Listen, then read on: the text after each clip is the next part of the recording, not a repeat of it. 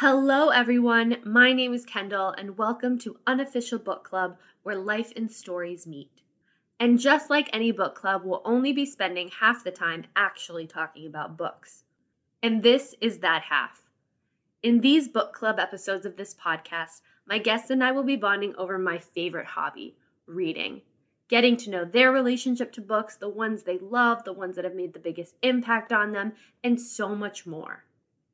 Now, before we get started, I want to remind you that my guests and I will be sharing our own personal experiences, opinions, and possible book spoilers throughout this episode and all future episodes. Let's get started.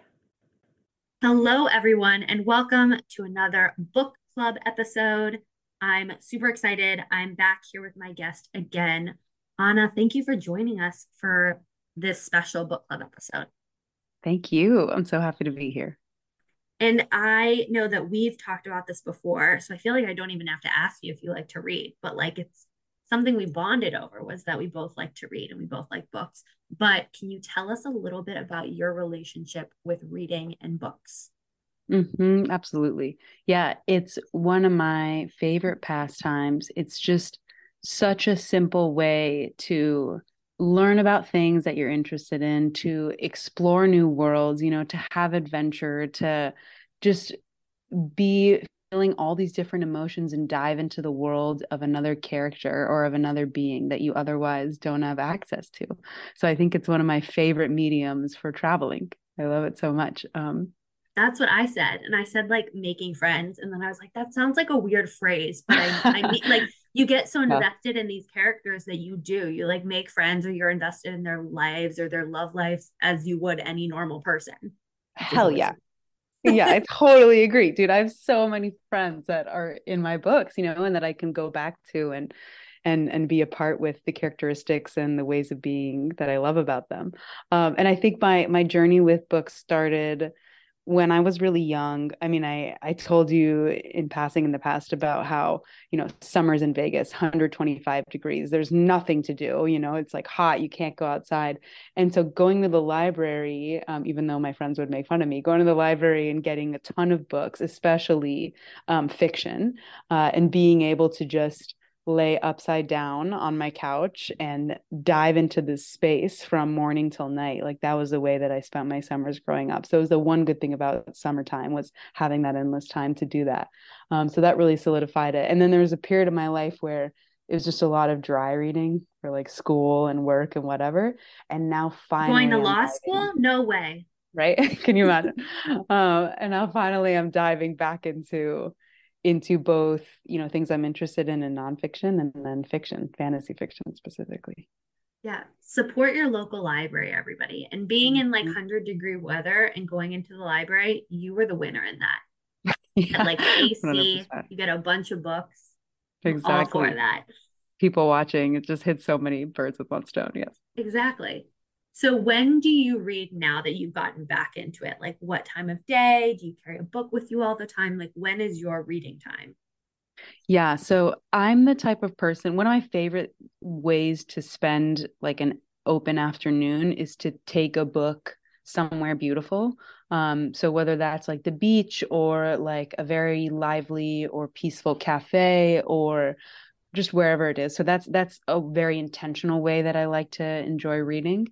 Um, there's a specific place here in LA called the Getty Museum. I don't know if you've heard of it, but it's just like this museum that's up on a hill overlooking all of LA and overlooking the ocean and it's just like this grassy garden. And so right before I started my most recent job and I had like a week of just hanging out, I took a book up there and just had the best day. Like no one telling me it's time to go, like nothing else to do, like lounging and reading and escaping. So that's my favorite way to experience it. And then other than that, like just being able to be at home and after a hectic day, just being able to just dive into a book on the couch. Simple as that. It's just the best way to do it. I love that. I have the same. I have a park near my library that I will take my cat in her little backpack and her leash, and she'll like sit on the blanket with me. She has a harness and everything. She loves looking at the squirrels and the dogs that pass by, and then I'll read. And like I bring a little water bowl for her, and I love that. And then after we're done with this tonight, I will be reading for an hour or two before I go to bed. And that's how I like, wind down in that way. Yes, yes. I like winding down in that way. And you'll have to send me, is it one of those backpacks with the little dome that they can see through? So, no, although that's what I was looking at originally. The backpack I have for her is really cute. It's big and bulky, but the back, oh, like where your back is touching, opens up to a little tunnel for Oh her so gosh. she can like lay in the tunnel and not just be in the backpack. And that's been very helpful. So like lay in the tunnel if she doesn't feel comfortable enough to be like hanging out on the blanket. And so I really That's like that. awesome. And it has like pockets everywhere for her to put like treats and water bowls and everything like that. So I like it a lot. It's big and bulky, but I like it a lot.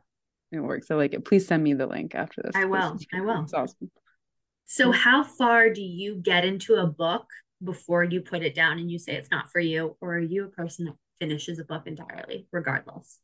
Oh, yeah, this recently happened to me, so I very fresh in my memory. I'm someone who I give it a good go. So I'd say a good go for me, let's say it's like a 350 or 400 page book is like, I'll give it a good 50 to 75 pages, And then if I'm just like, okay, this is just not clicking for me, I can't imagine how page 100 is going to start clicking for me, I'll let it go. I did recently get flack about this from one of my friends who recommended a book to me, which is a fantasy book, but it's the type of fantasy that I warned her that I'm not really interested in, which is like, the fairies falling in love with Stop. like Is this. it a Court of Thorn and Roses? Yes, yes, yes. And look, like it was joyous in its own way. It just wasn't for me because like I don't know. It's the same reason that I can't watch certain dramas. They just don't click for me for whatever reason. And Yes. and so when I told her like I stopped at this point of the story, she got upset because she was like, it was about to get good. Like you were about to find out that everything that you're upset about is actually not what you really think. You know what I mean? So I was about to get a development that I skipped over. So I think there are instances to be a little bit more gracious with how much leeway you give a book, but I do know what I like. So I try Yeah. to cut it off. I feel like that when it's a book like that either everybody loves or somebody that I know loves it and asks me to read it, I feel really bad when it like doesn't click for me. And Totally. maybe like 5 years from now I'll pick it up again and I'll love it. Like that's happened to me before, but usually, yeah, 75 pages. And it's funny because I read a friend of mine like read her whole series, Sarah J. Maas, and is reading her newest or her first series, I guess, before this, or one of her other series right now and loves it. But so she told me to pick up A Court of Thorn and Roses, and I finished the first book and I didn't love it. Like it Mm-hmm. just wasn't for me personally. I think fantasy is a lot harder for me to get into in general. And so, unless it has to do with like magic, like witches, wizards, I'm all there for that. But like fairies and romance in that way, like it wasn't my vibe. So I get that. But Yeah, yeah, people love that series. I know they do. Yeah, it has a huge following behind it. And I think the other thing that sucks about like people recommending books to you is like, especially if you're close, you're gonna see them again. Like then you have to go back and tell them like, no, I didn't like Yeah, it. Like that's always an awkward conversation because there's like a bit of self-defense that happens there too often. So I always like to follow up with, but I know somebody that would, and then it's I all like suggest it. Like I suggested this book to my sister, and I was like, and if you want to like talk about it with someone, I know somebody who really enjoyed it, and so right. that's how I like to Yeah. follow it up because I Yeah. get it, you know. So Yeah, what is I'm trying to get away from the whole to try to help them make to feel better about their suggestion. I'll say things like, "Oh no, it's really me," and I'm trying to get more into the space of like, "No, I think it's a book. I think yeah, it's poorly written book or whatever." yeah, or you Um, know what? Maybe it is like not my vibe, and totally, moving forward, this genre is not for me. exactly. So what would you say is your favorite book if you had to pick one? So I think that my favorite book, which is also the book that I wish that I could clear my brain and reread over and over and over again. They're the same book, and it's So it when would be the book you'd read again for the first time, which is my oh for favorite sure. question to ask. Oh, that's good. For Okay. sure, for sure, for sure. Because I just had so many revelations and just so much. It was just like a conversation. And it was just like being gently woken up over and over and over again with this book, each page I was turning. And it's called Women Who Run with the Wolves. And Yes. you've Heard of told me it? about this before, and I put it on my list, and I don't know why it hasn't come up out of my holds for the library now that I'm thinking about it. But yes, I remember you mentioning it. So you're telling me you didn't read it and be like, nah, this isn't for me. No, I didn't. I can honestly say that. I Amazing. put it on hold at the library, I think, and I wonder if I froze it because I tend to put books on hold at the library at the same time, and then like six of them come available, and I have to either read all six of them or like, freeze them and come back Totally, to which them is a later. crazy system. This happens to me too. I feel like there's a better way to go about this, but maybe there are bigger problems in the world to solve Yeah, than this. than Anyway, this. yeah, so it's by Clarissa Pinkola Estes, I think is how her last name is pronounced. And I guess just the things that I love about it and what it's about from like a very big picture point of view is that the author seems to see, so it is nonfiction, but it does include a lot of myth and archetypes and storytelling as separate vignettes. And so the author sees the story, like stories in general, as a way to, for women especially, but really for all of us, to understand life as having cyclical parts that need to be in balance. And that really there's this archetype that is a part of every single person and every single woman called the wild woman.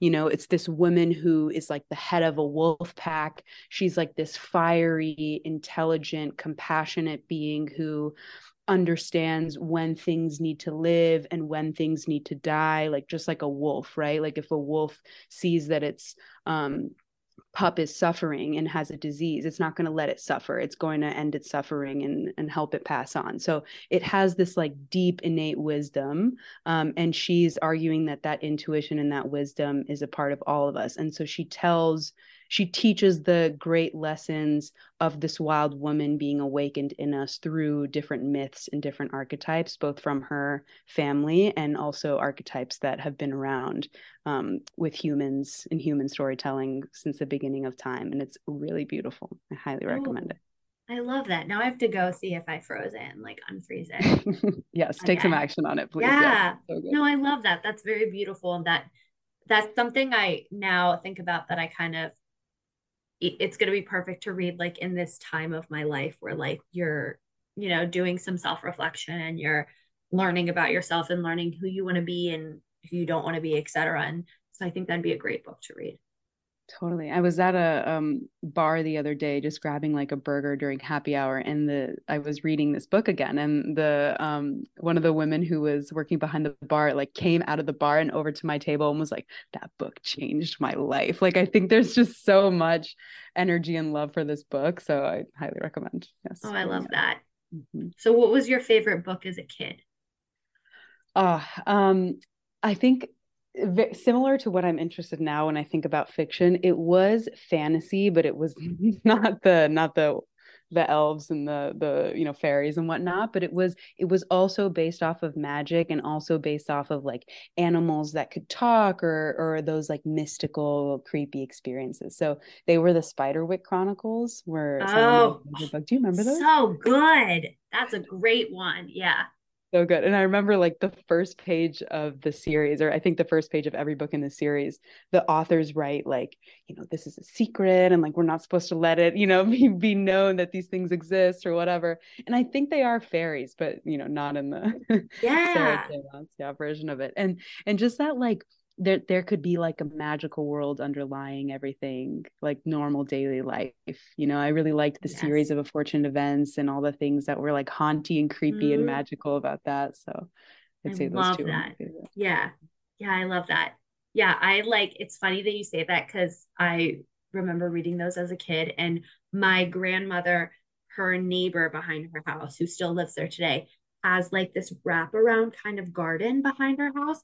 And she used to, and it has this path. And as a kid, I remember it being so much bigger and lively and like vibrant, like being in a forest. But she would put little like dolls and little figurines in different places. And my sisters and I used to like pretend they were fairies in like the forest and we'd walk around and like Mhm. find them. And it felt very magical and it was a part of like our magical like game that we would play and stuff. And so that reminds me of that. And that has always reminded me of that. But I love those books. That's a good one.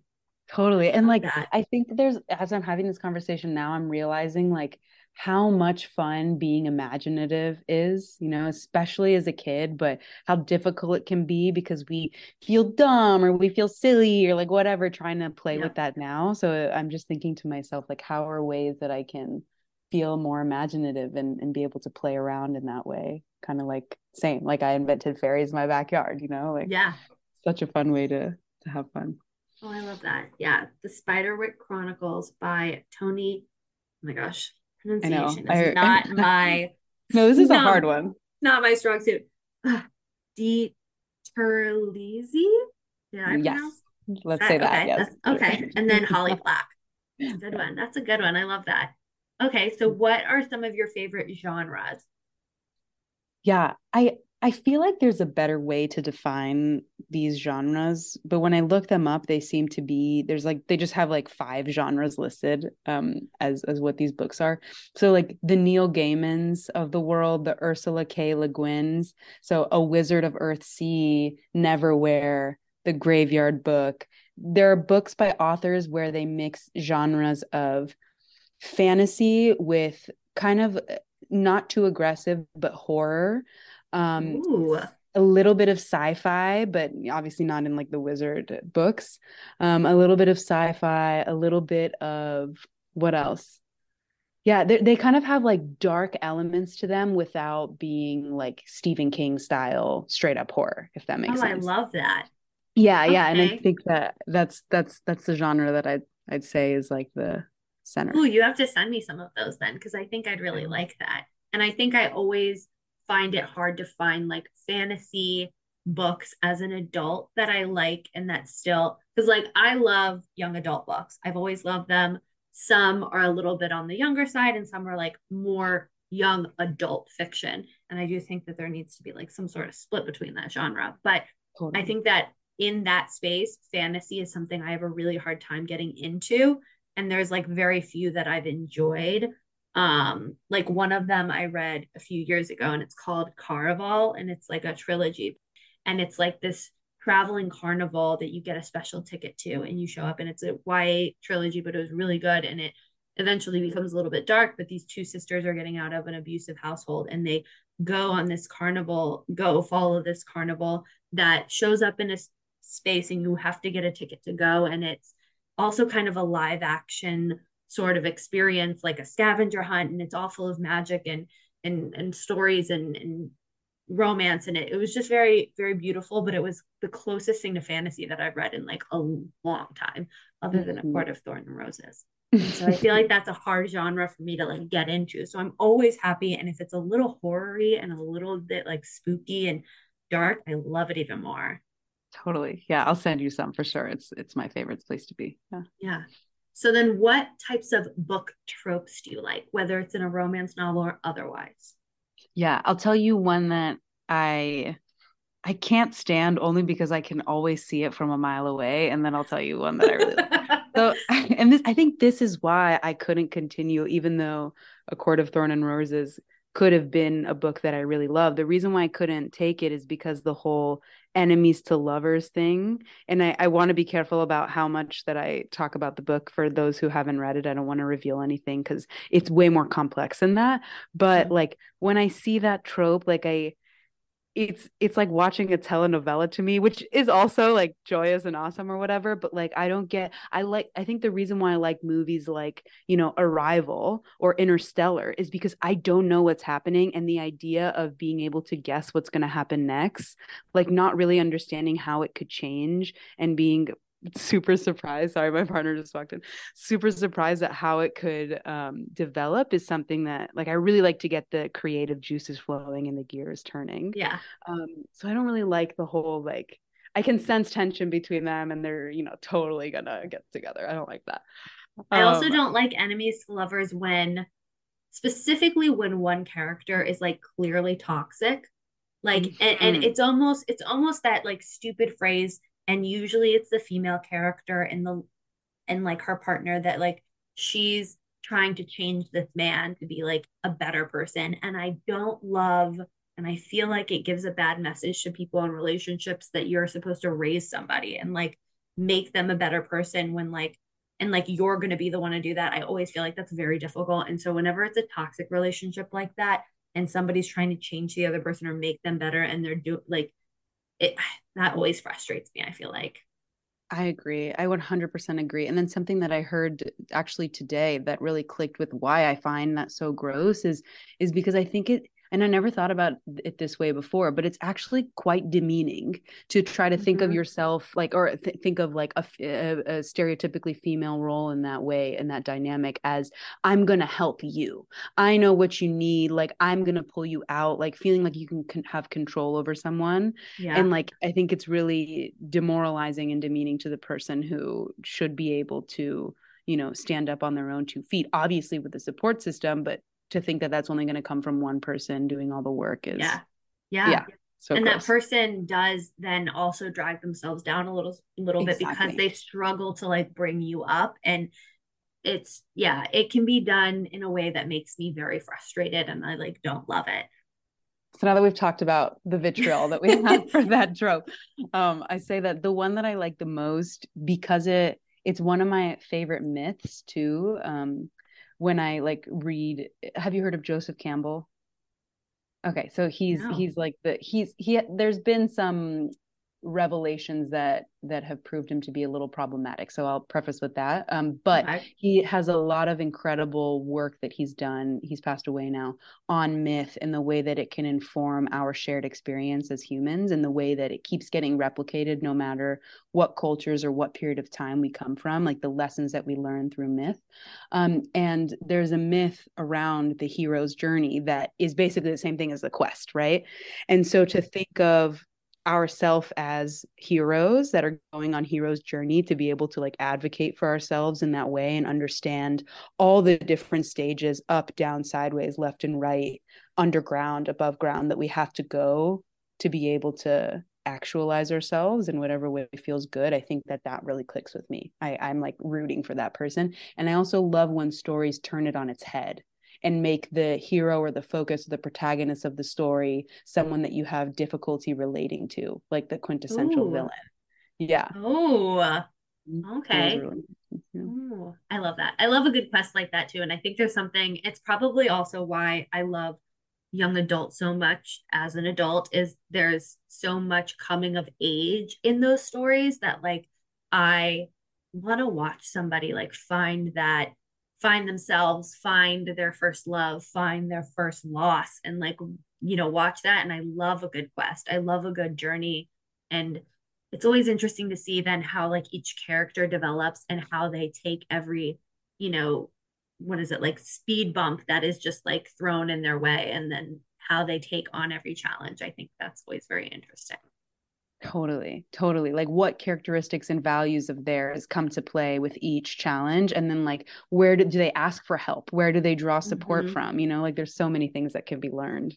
Yeah, you sit there and you're like, that's not what I would do, or like, oh, I love that choice, that's brilliant. And like it says a lot about you as the reader too, as you're going on this journey with them, that I really like.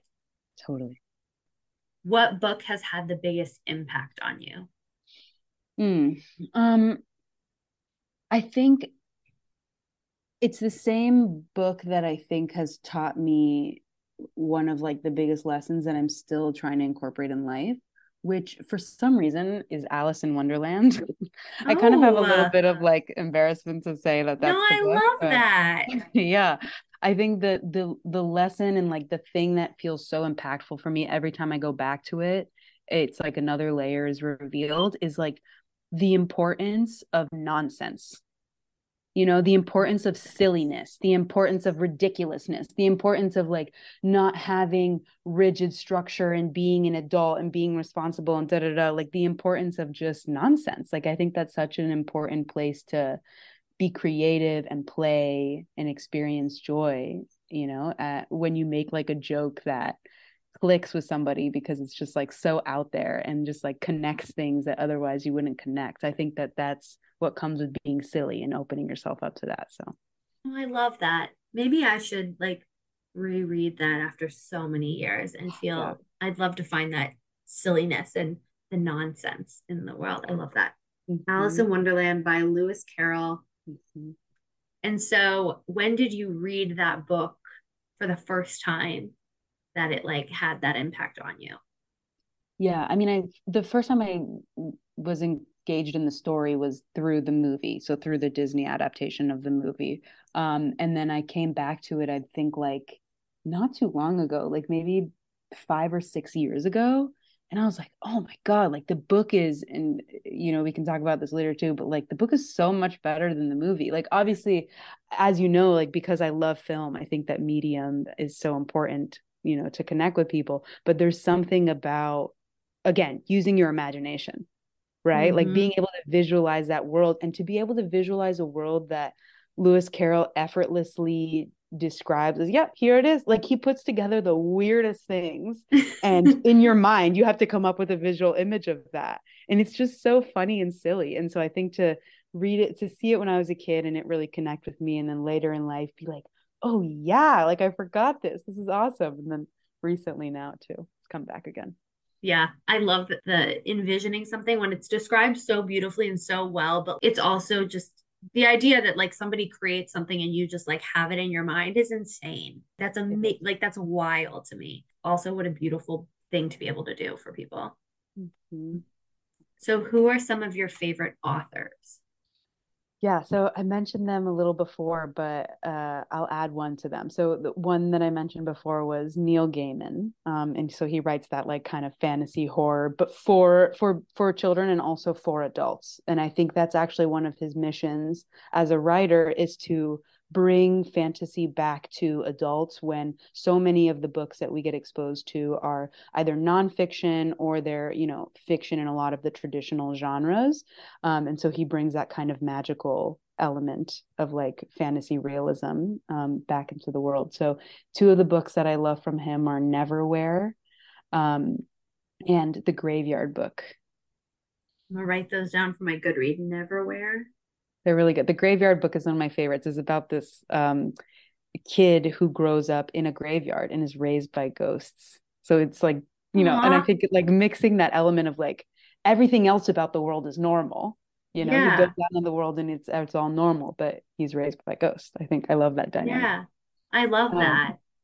yeah, yeah. And then so the other one I mentioned was Ursula K. Le Guin, and she writes a lot of that wizard fantasy world stuff. So A Wizard of Earthsea is my favorite book by her, and it's the same. It's a hero's journey quest, this wizard figuring out the difference between true power versus fake power, so pride versus like being of service and caring about something greater than yourself.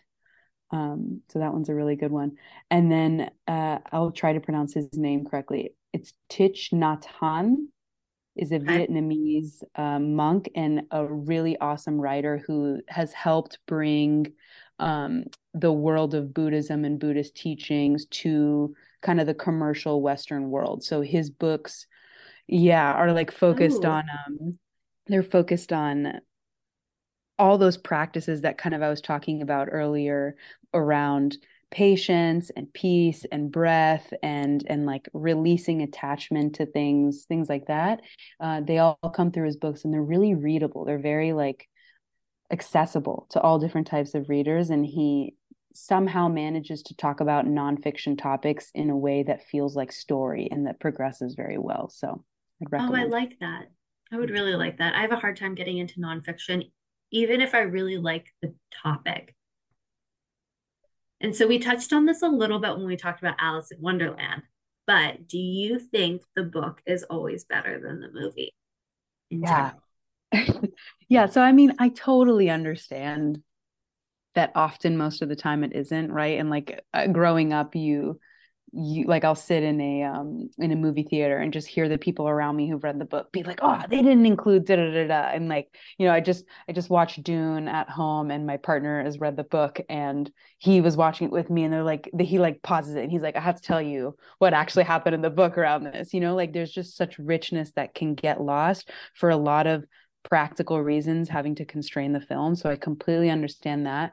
With that said, though, like there is something about not totally shaming a medium that works for people. So I don't think that completely eschewing books is a good idea, especially for, younger people who are figuring out what medium clicks for them. I think encouraging reading is a really important way to practice that imaginative muscle and experience that joy.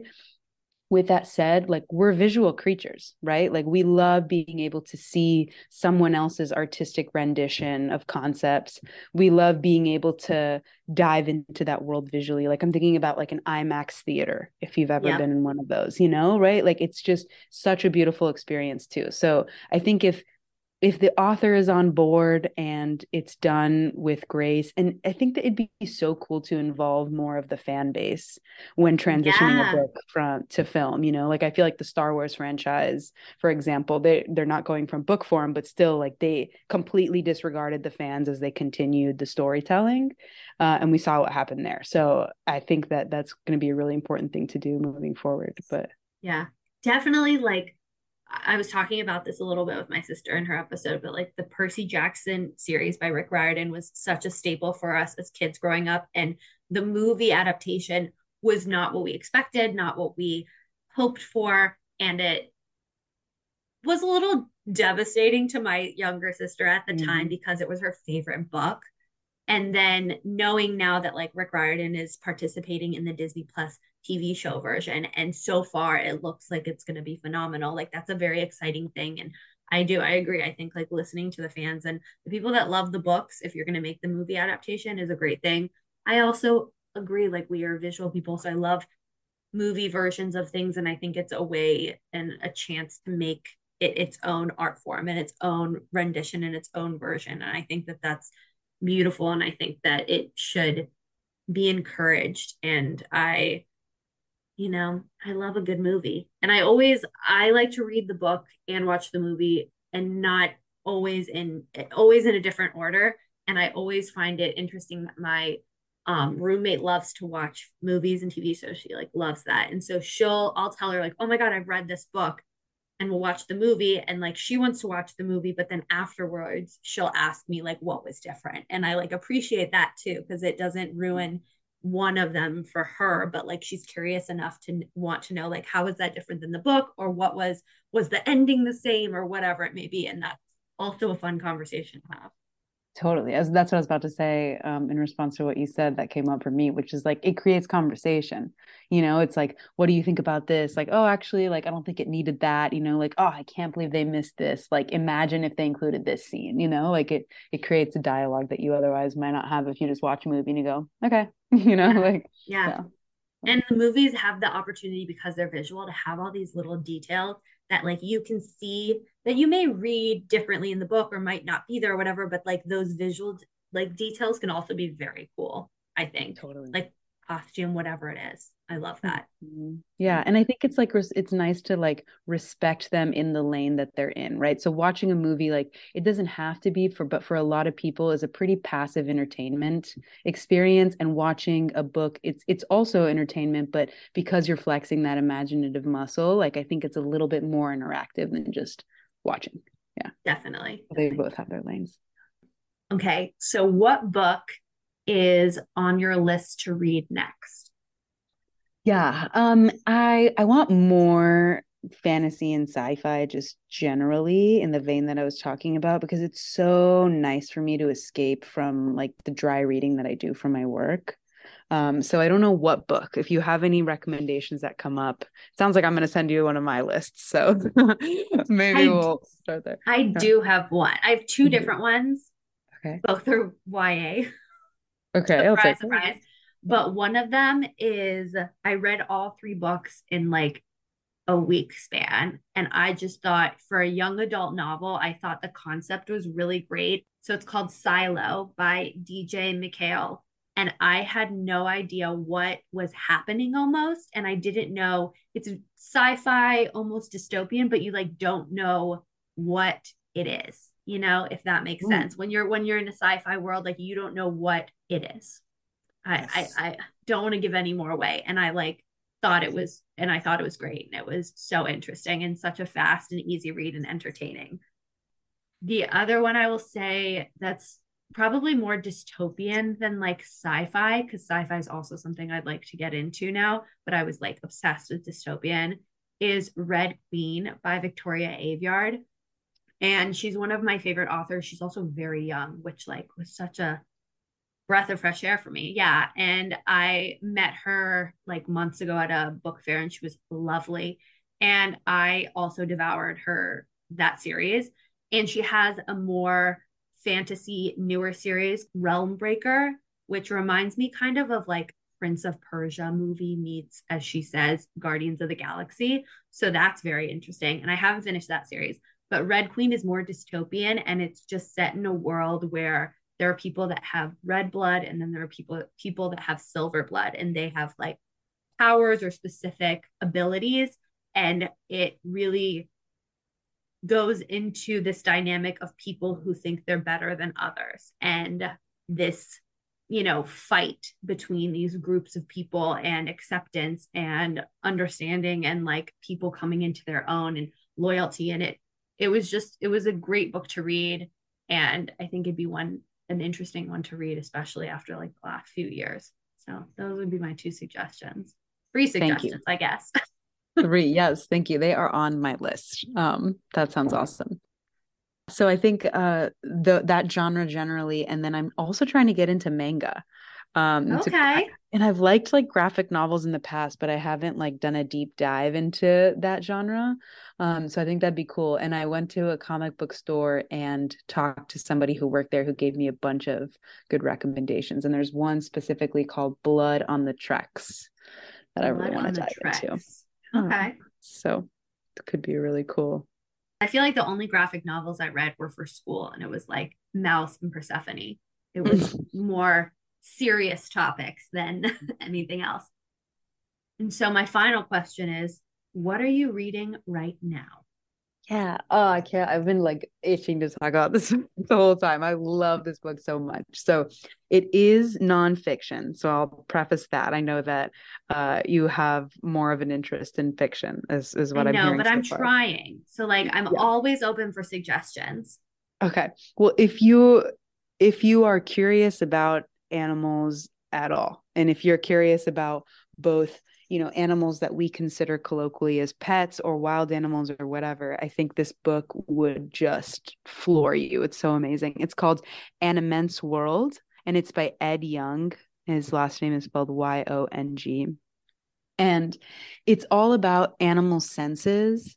This was on one of the like, whether it was, I don't know whose list of books for the year, but it was on someone's list of like top books for the year this year. So that's so funny that you said that. I have it on my want to read because of it. Amazing. Yes, it is on list, and it is on the list for a reason. It is so good. It's like about animal senses and the way that their senses create something that the author calls Umwelt or Umwelt. And it's a German word, Umwelt. And what it means, there's not really like a translation in English, but what it means is the way that a living being perceives their environment based on their dominant senses. So it varies largely between animals. So I'll give an example. So for example, our dominant sense, our Umwelt, is dominated by vision, right? Like those of humans who have sight tend to experience threats. They check on threats. They walk into a room, and the first thing they use is their eyes. And we have incredibly powerful visual skills from like a biomechanical perspective toward that end. And it developed for a reason, like we're able to tell the color red because from an evolutionary perspective, we had to see which berries were red, for example, on a bush, and a dog doesn't need to see that. It doesn't eat berries, so it can't see the color red. Vision is not as important to it. But to dogs or to cats, what matters a lot, especially to dogs, is smell. So the way that they perceive the world is through their nose, and they have an incredible nose to be able to do that in so many different ways. And so the book dives into domestic and wild animals and all the different ways that they see, hear, smell, touch. Like I've been learning crazy facts that I can't stop telling people around me about. I'm sure they hate me at this point. Like I'm like, dude, butterflies taste things with their feet. Did you know that? Dude? Butterflies.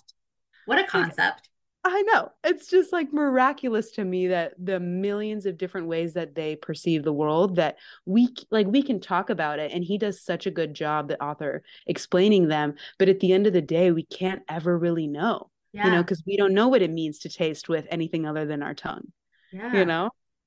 It's just so awesome. And I think it gets to my bigger mission in life, which is like, how can we help people value and care about beings, both human and non-human, other than themselves? And I think it's through putting them in their shoes. So it's an awesome book.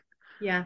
Oh, I love that. I mean, I love any kind of way that we can talk about animals or the environment in a way that makes them, for lack of a better phrase, like equal to us. Cause I feel like Yes. we're like, our planet is so human dominated that like anything that you can learn more and you can really, like I look at my cat sometimes and I'm just like, you have full-fledged thoughts and I can see them in your head and I know exactly where you're going. I know exactly what you're going to do. And like, I'm like, all right, you're smart. You're smarter than like I give you credit for sometimes. And like, I know you're sneaky, and it's taking that step back and being able to like realize that and value that. I mean, I can't even imagine like all the animals out there and all the things they can do and like camouflage and all these other things. Who do we think we are sometimes, Totally. And I think, right, like we've separated ourselves from the fact that we are one strand in the web of life, right? Like we are a part of this earth, just as animals are. Like we are not the dominant, resource depleting, like monsters that, our actions have made ourselves out to be. Like whatever we do to these animals or to this planet, we're doing to ourselves. So to be able to have that respect and that parity and see them as equals, I think is essential to actually Yeah. seeing a future that we want to see. Yeah. I mean, just think how long some of them have been on this earth compared to Mhm. us. I want to read that. I want to get into more nonfiction. It's just finding the ones that I think captivate me enough to want to keep reading. And so I'll take everybody's suggestions, and just like you take mine, and if you don't like them, you can totally tell me you don't like them. It helps me differentiate which books I think people would like. And I like it or hate it, I'm happy to give suggestions. I love that. That's a very Mm. equal footing that you put yourself and your audience on. That's beautiful. Thank you so much for joining me again, for taking time out of your day and talking about books. Like my favorite thing to talk about. So I'm very happy that I get to sit down with you and do so. So thank you for being here. Absolutely. Yes, they are glorious. It was so nice getting to talk to you and getting to think about these things and, yeah, share our ideas. And I can't wait to go read. Yeah, same. Thank you. And everybody tune in for the next episode in a couple weeks. Bye, everyone. Thank you for listening to Unofficial Book Club, where life and stories meet. The book club episode. You can listen wherever you get your podcasts, and if you're interested in any of the books that were discussed in this episode or any of the episodes, they're always listed in the show notes. Follow me on Instagram and TikTok at Unofficial Book Club Pod, and don't forget to rate and share with all of your friends. Until next time.